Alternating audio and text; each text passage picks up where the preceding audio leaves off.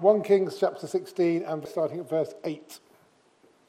In the 26th year of Asa, king of Judah, Elah, son of Baasha, became king of Israel, and he reigned in Tirzah for 2 years. Zimri, one of his officials, who had command of half of his chariots, plotted against him. Elah was in Tirzah at the time, getting drunk in the home of Asa, the palace administrator at Tirzah. Zimri came in, struck him down, and killed him in the 27th year of Asa, king of Judah. Then he succeeded him as king. As soon as he began to reign and was seated on the throne, he killed off Baasha's whole family. He did not spare a single male, whether relative or friend. So Zimri destroyed the whole family of Baasha in accordance with the word of the Lord, spoken against Baasha through the prophet Jehu. Because of all the sins Baasha and his sons Elah had committed and had caused Israel to commit, so that they aroused the anger of the Lord, the God of Israel, by their worthless idols. As for the other events of Elah's reign and all he did, are they not written in the books of the annals of the kings of Israel? In the 27th year of Asa, king of Judah, Zimri reigned in Tirzah for 7 days. The army was encamped near Gibbethon, a Philistine town.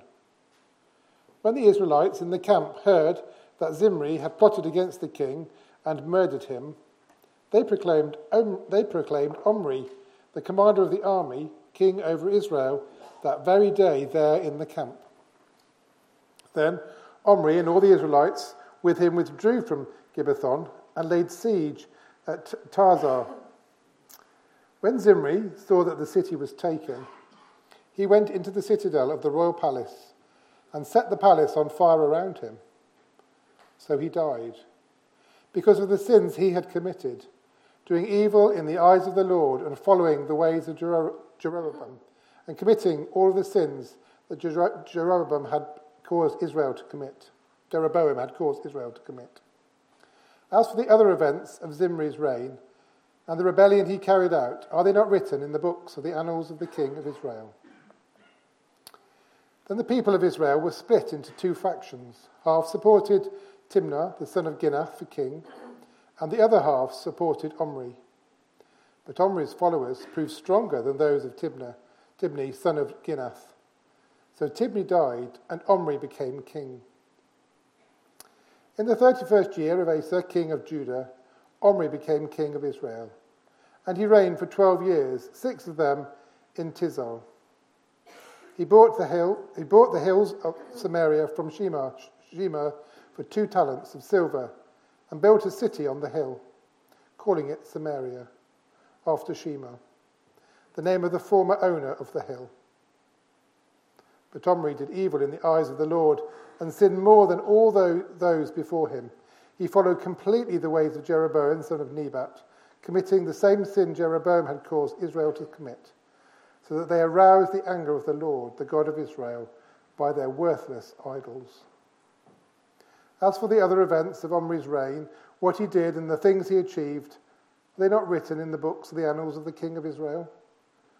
Omri rested with his ancestors and was buried in Samaria, and Ahab, his son, succeeded him as king. Oh, our gracious Father, we thank you for the wonderful provision of your word. We thank you that your word is sufficient. It teaches us all we need to know to be right before you. It teaches us all we need to know about you, our God, how glorious, how wonderful, how gracious, how faithful, how wise, how good, how majestic, how pure you are. We thank you for your word. We thank you for every verse of Scripture. We thank you that all Scripture is useful for teaching and rebuking and correcting and training in righteousness, that we might be equipped as your people. And we thank you that though there are glorious passages of Scripture, yet there are also those difficult passages, those passages which are a little bit obscure, which we may find difficult to understand what we can learn from these verses. So we pray that tonight by your Spirit, you would open our eyes to understand some of the truths of your word, that you would change us, that we would truly be men and women of your word, that you would help us to subject our lives to your word and not your word to our own wisdom and understanding and prejudice or tradition. Change us through your word for your glory. Amen. So what did you think of our text for this evening? 1 Kings 16 verses 8 through to 28. What did you make of it? You see, it seems with the description of the reigns of these three kings of Israel, of Elah, of Zimri, and of Omri, it seems as if Israel, the northern kingdom that is, of Israel, is in self-destruct mode. Isn't that right? With one king who has a drink problem, and another king who commits spectacular suicide, and a third king who struggles to gain control over his nation. Well, it sounds, doesn't it, just like a messy episode from our own War of the Roses or from the French Revolution or something like that. For Israel, the northern kingdom of Israel, really does appear to be heading inexorably downhill towards its own self-destruction. Until, that is, it does level off a little with a new capital in Samaria, as we read, and a somewhat stable dynasty in the house of Omri. But again, what did you make of it? Well, if nothing else, this passage is actually right bang up to date. It really is. For this passage is all about three kings. The title is Three Kings, We Three Kings, but it's not a Christmas message. You may have thought it might be, but it's not. It's about three kings who sought just what this world, even today, what this world always seeks. They had all those ambitions, all those desires, all those longings. At the end of the day, they all proved simply fruitless. For what do we have in this passage we read? What do we have? First, a king who sought amusement. Second, a king who sought advancement.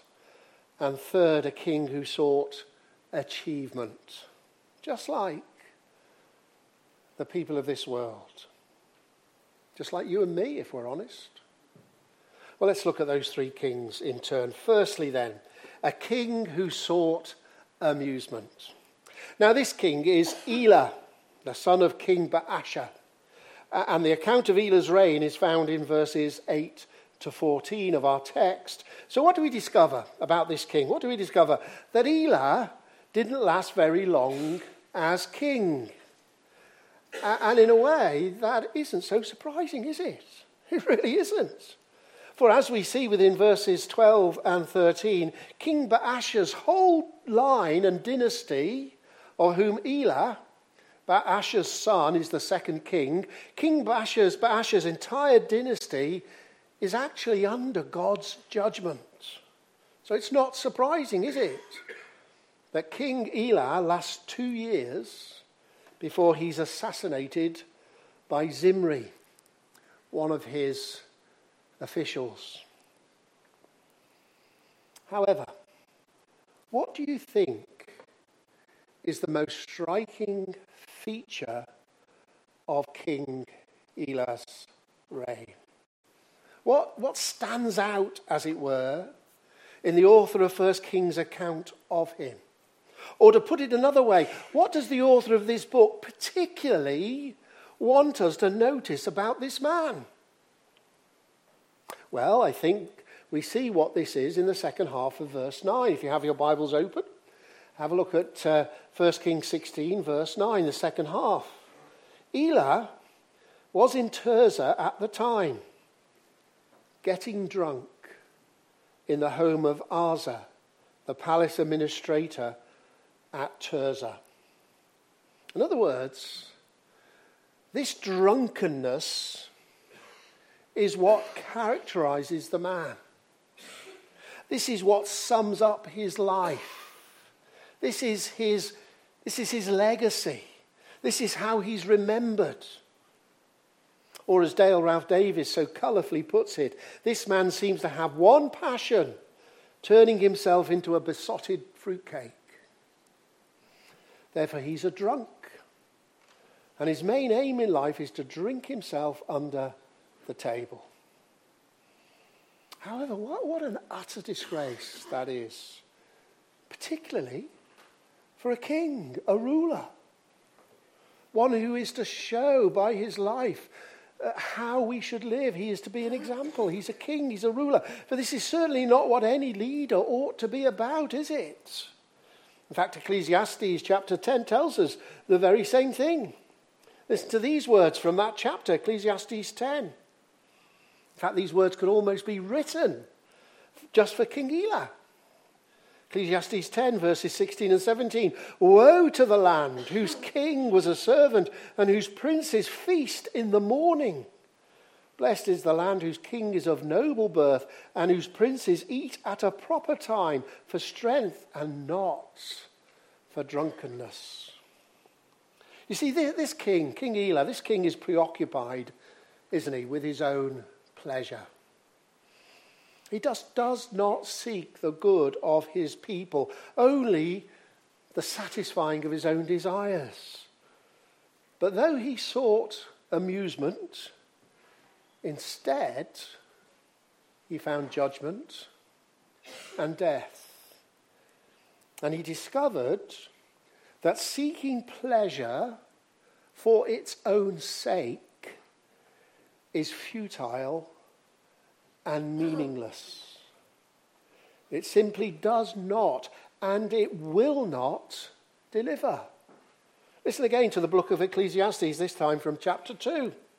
I said to myself, come now, I will test you with pleasure to find out what is good. But that also proved to be meaningless.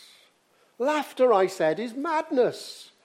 And what does pleasure accomplish?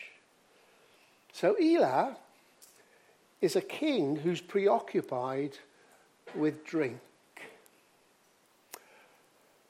But what a lesson that is for us today. Ask yourself, what are you yourself preoccupied with? Or to put it another way, how would your own life be summed up? What's your legacy? How will you be remembered in future generations? How will you be remembered? You really loved your football, perhaps? Spent all your time in front of the television, perhaps? You can name all the great composers of the last 300 years, perhaps? You were always active, doing something, perhaps? You could shop till you dropped, perhaps? So what's your preoccupation? You see, this world chases after such hobbies, such pleasures, such amusements, but it ignores the only and lasting satisfaction there is. A satisfaction which is found only in a living, exciting relationship with God. So is that you? Is it? However, this preoccupation, perhaps you're thinking that's all very well for the non-Christian. But actually this preoccupation could also be a serious danger for Christians too. It really can. Now, what do I mean by that? Well, you too can become preoccupied with your hobbies, with your interests, with your amusements, to the detriment of your faith. For you could tell us more about steam trains or whatever. I'm trying to think of something neutral, but you know what I mean. You could tell us more about steam trains than you could about gospel truth.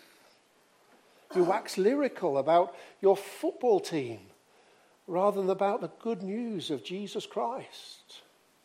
or the stamps you collect. But what madness that is.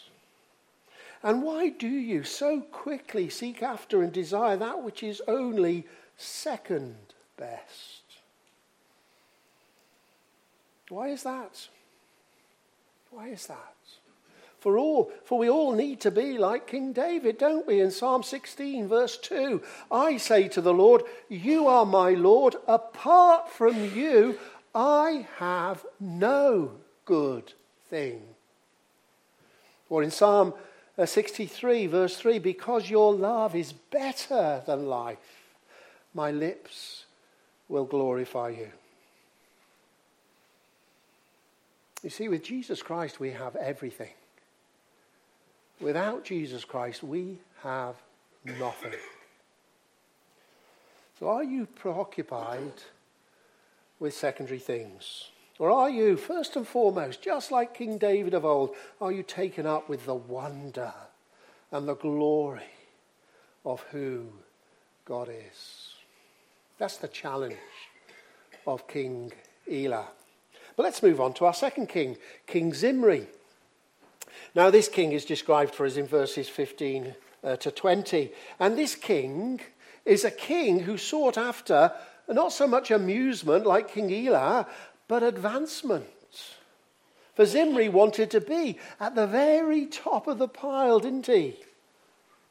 Now, Zimri was in the army, and there in the army he plotted King Elah's downfall, presumably to make himself king of Israel. Therefore, when the army was in Gibbethon, many, many miles away, near to Philistine territory down in the south, and Zimri was in Tirzah, where King Elah was drunk, Zimri went in and killed Elah, and then succeeded to wipe out his entire family and friends. It was widespread slaughter. The blood was flowing everywhere. No one was spared. So Zimri declared himself king, and Zimri was now exactly where he wanted to be, at the very top of the pile. He was the king. Got there. However, it didn't last very long, did it? You see, Zimri had made an elementary mistake. For Zimri had forgotten to gain the rest of the army's support for what he'd done. Indeed, it seems that this coup and this assassination of King Elah by Zimri was just a small venture by a mere handful of men, Zimri and his supporters. But that the rest of the army, they knew nothing about it. So as a result, the rest of the army decided that one coup deserved another. They proclaimed Omri their commander, their general. They proclaimed Omri king. They marched on Tirzah to sort out Zimri. And they laid siege to the city. And when Zimri himself realized that all was lost, that the city was indeed falling to the Israelite army, well, Zimri killed himself in grand style by setting the royal palace ablaze. What a spectacular way to go. Zimri was toast.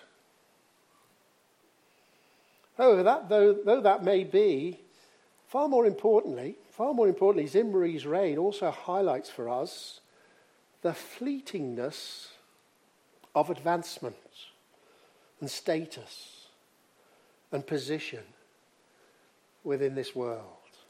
For what do we read in verse 15? Look at verse 15. What do you read? Zimri reigned in Tirzah for not 7 months, not 7 weeks, 7 days. 7 days. Now, what a telling statement that is. For Zimri hardly had time to wash the blood of King Elah off his hands and to enjoy his deeply sought after status and position. 7 days. So what does that teach us? Well, it teaches us two things. First, notice exactly why King Zimri's success was so short-lived. We see the reason why at the very end of verse 18 and then into verse 19. So Zimri died. Why? Because of the sins he had committed, doing evil in the eyes of the Lord and following the ways of Jeroboam and committing the same sin Jeroboam had caused Israel to commit. It was more of the same, wasn't it? After 7 days, there was no change within the country. So after just 7 days, Zimri was found guilty and condemned by God after just 7 days.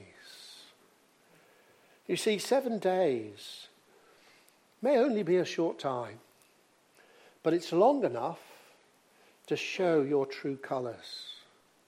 7 days may only be 7 days, but they are also 7 responsible days before God. God, you see, desires and God deserves our full allegiance every moment of every day. Not just Sundays, not just on Sundays, not just when you're feeling up to it, not just when you're not tired or you're not grumpy, not just when others are behaving nicely towards you. No.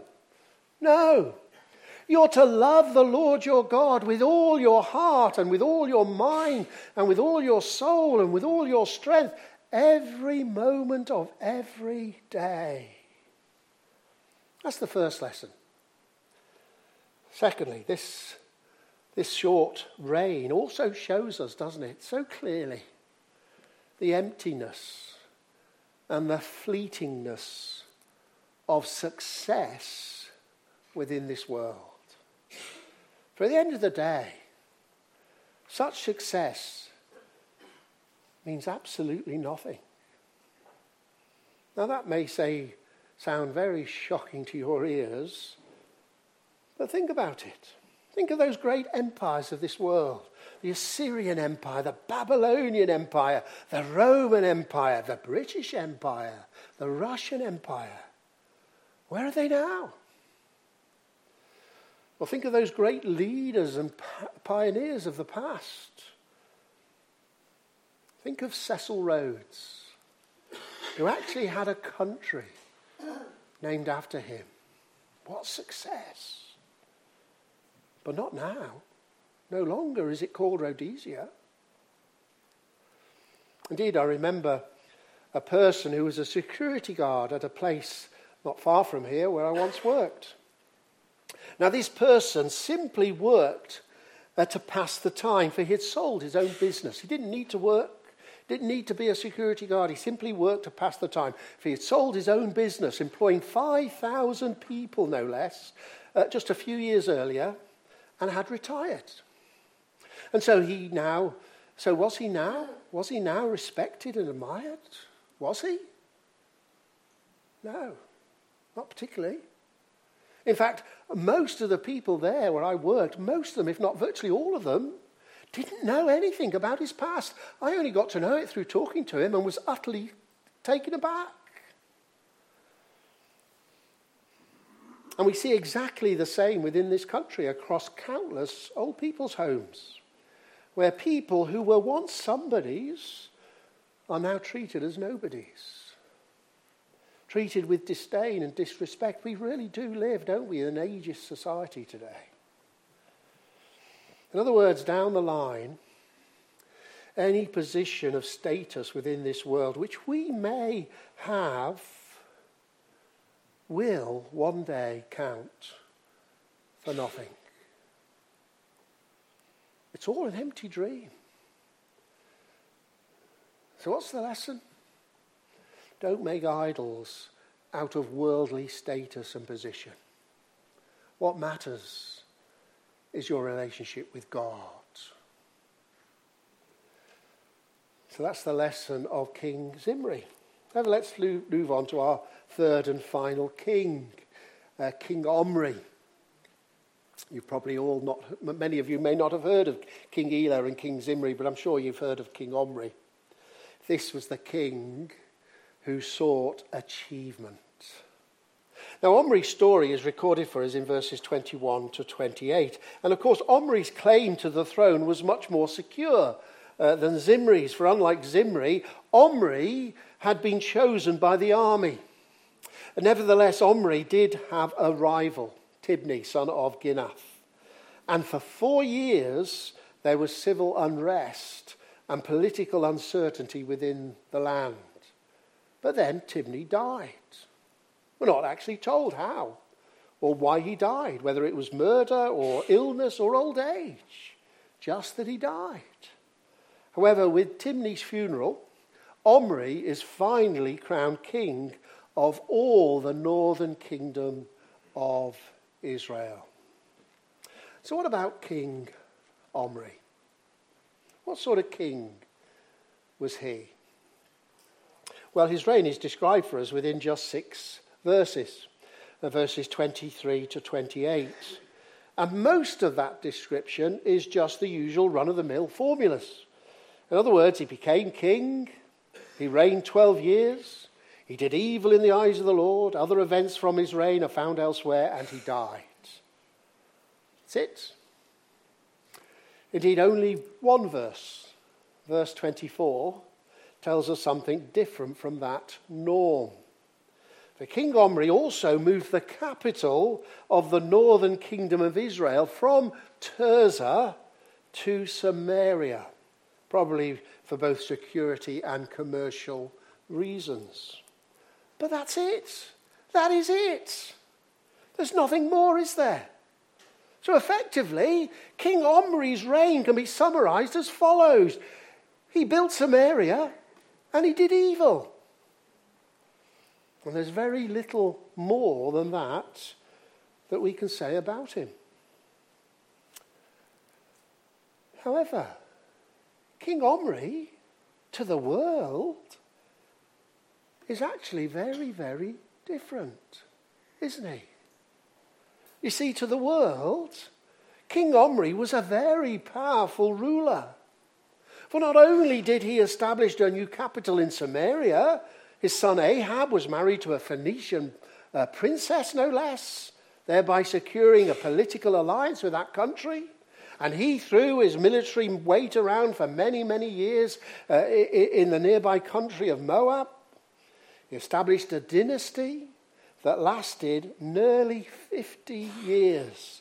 And that is a long time for those days. And to cap it all, for the mighty Assyrians, he was the main man.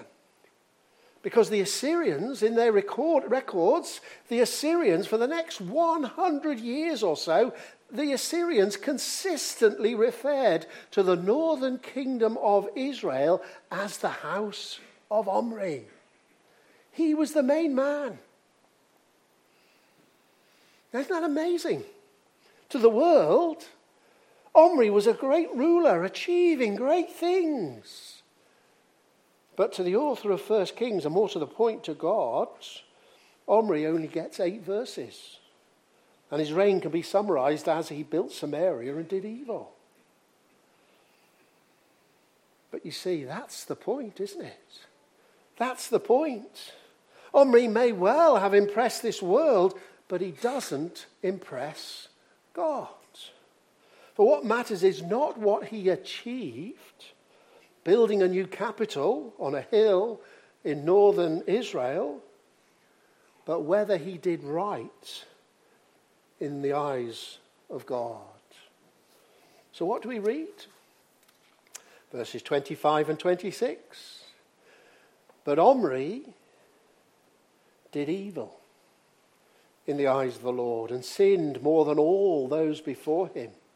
He followed completely the ways of Jeroboam, son of Nebat, committing the same sin Jeroboam had caused Israel to commit, so that they aroused the anger of the Lord, the God of Israel, by their worthless idols. And what a lesson that is for us today. What a lesson. For ask yourself, What do you take pride in? What you've done or how you behave? Which is it?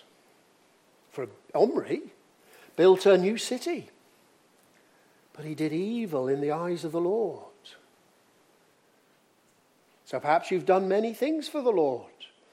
Perhaps you've taught a youth group. Perhaps you've preached a sermon. Perhaps you've written a book. Perhaps you've run meetings. Perhaps you've been involved in building buildings.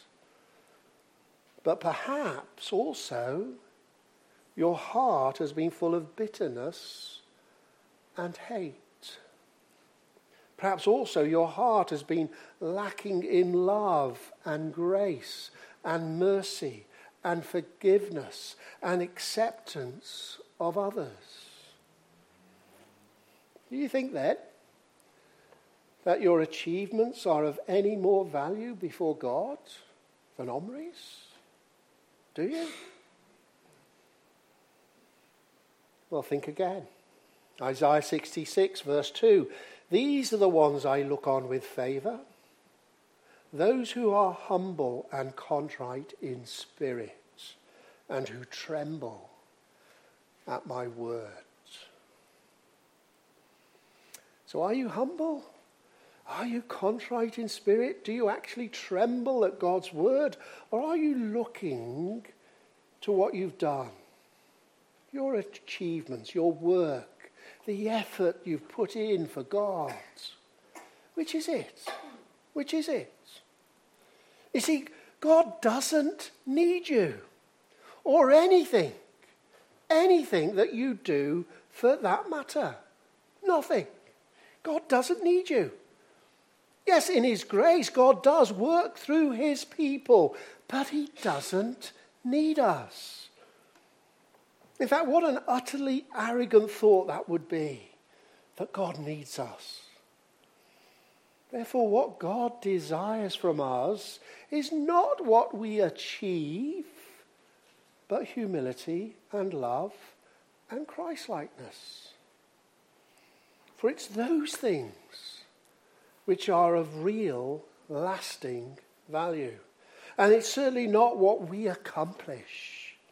Indeed, if we look to our achievements, then those achievements have effectively become nothing more than the worthless idols of verse 26.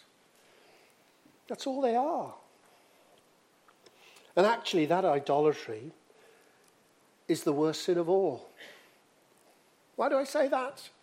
Because it's placing, isn't it? It's placing something, whatever it is, amusement or advancement or achievement, whatever it is, it's placing something before God in our affections and in our desires and in our longings.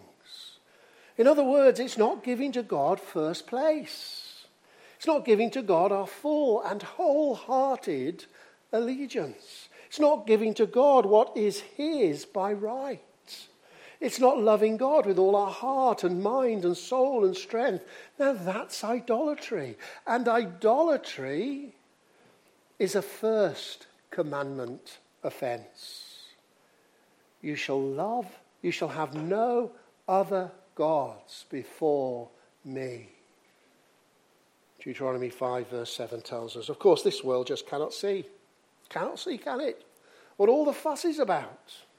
Why can't we do our own thing, people say? Why can't we satisfy our own desires? And why should God care so much what we live for? But no. God has made us. Don't you see that? God has made each one of us. Therefore, everything, absolutely everything we have comes from his good hand.